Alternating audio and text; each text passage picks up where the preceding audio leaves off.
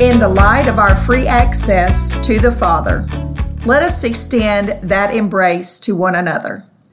Our gatherings are no longer a repetition of tradition, but an essential fellowship where we remind one another of our true identity.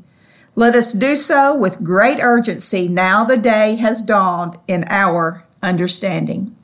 Hey everyone, welcome back to Empowering Life Ministries podcast. We are your hosts, Donna and Daryl Barber, and it is Monday, December the 12th, 2022, and we are going to hit this the next few days talking about the importance of being a part of the local church. You know, I think that's needs to be addressed so bad today because it seems like when the pandemic hit and everything in 2020 that the church really still hadn't fully recovered from people not coming back. And most people I talk to, it's not that they don't still support the church financially in different areas like that, but they've got so relaxed and in the habit of just watching it online that they just don't come anymore. And, you know, I don't want to shame anybody. That's not the point of even talking about that. But the reason I'm saying that is because we miss out on so much when we don't gather together in the house of God. Well, I started this podcast today reading Hebrews 10 and 25 out of the Mirror Bible. And you hit one of the key words right there that's in another translation I read. It has become a habit. And a habit is something that is built over an amount of time, and you have to change those. I don't care whether it's in your physical health, your spiritual health. You have to pick the right habit, the right choices to be healthy in those areas. And I think the importance of the local church has probably slipped a lot of our minds. Well, let me read that from the King James because I'm familiar with that, and most people are the way it reads. But it says this in Hebrews 12, 24 and 25. He says, "Let us hold fast the profession of our faith without wavering, for he is faithful that promised.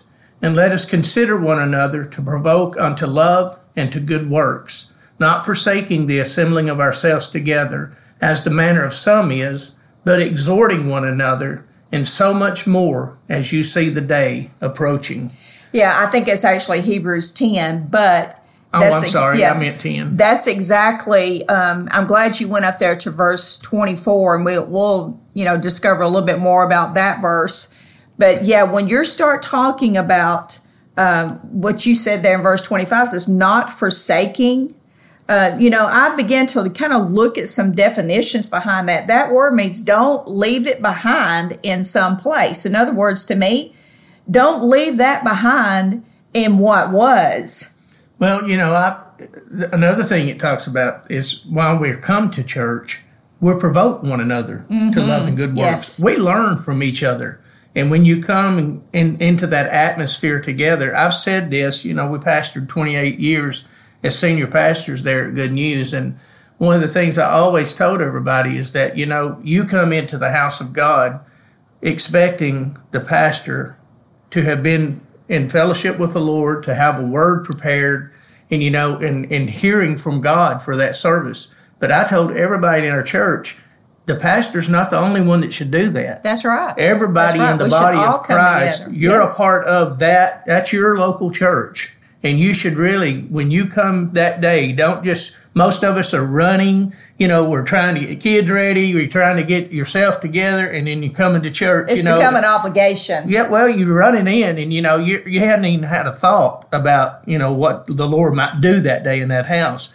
But I'd encourage you, and I've said this, prepare your heart, just like the pastor's going to prepare his heart. When you start getting ready to come that day, start praying and seeking the Lord. Is something you want to say to me? Is there somebody there I can minister to and encourage today? And bring something like that because you have a relevance. Yes. You have a purpose for going when you think it that way. You might hear the Lord. The Lord might give you a word of prophecy for the house. Amen. He could pick somebody out within the congregation to direct you to, just to bring a word of encouragement or something to them. I mean, all those things are what the local church is about. And we minister to one another in love. And that provoking, that provokes other people. People play off of each other, if you would. Oh, that's true. Yes. You read that verse 24 in the Passion Translation. It says, discover creative ways to encourage others and to motivate them toward the acts of compassion, doing beautiful works as an expression of love. And I think a lot of times what church has become, and I said it a moment ago, it's almost like it's become an obligation or a tradition. And when you do that, you take everything out of it, of what the early church, what their excitement was. Mm-hmm. They were coming together now that they put aside all of the laws and the religious obligations and said, now this is totally new. This is fellowship. This is family. And you said that I always said, let's make the house of God a home for the family of That's God. Right. And now Pastor Donnie's brought in, we're better together.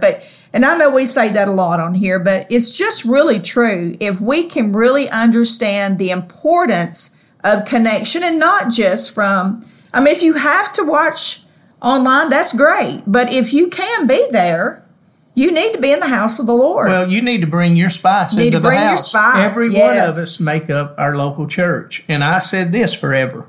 The house is more anointed when you're there. Amen. Because That's true. You're a gift to that house. God has called you to be a part of our church, Good News Worship Center. He's called us to be a part of that. And we need to make sure we're there so we can bring our part into that house. Now, I'll tell a funny story. I have always said this. See, the Word of God says that Jesus is the head and we are the body. And I told somebody the other day, God spoke to me one day during the service and kept saying, go hug somebody, go hug. And it's just one person kept saying, go hug them. And so finally, I just went over across the sanctuary and I hugged them. And when I did, they just started weeping. And they said, I was just here praying and saying, God, if you see me, let me know. And I walked over and hugged them and said, this hug is from God. And the reason why I say that is, that's why I love to hug people. They're not going to get hugs from God unless we do it, because we are the body of Christ. We are the arms of the Lord in the church. Amen. Well, we're going to stop here for today. Thank you so much for tuning in. We're going to be on this subject for a little bit and just speak some different things that hopefully is going to encourage you. And if you're the one not going to church, I sure do hope it makes you want to go back. Yes, and if you don't have a home church, find one in your local area. And we'd highly recommend Good News Worship Center. We highly recommend Good News Worship Center. Amen. Well, you have a great day. God bless you.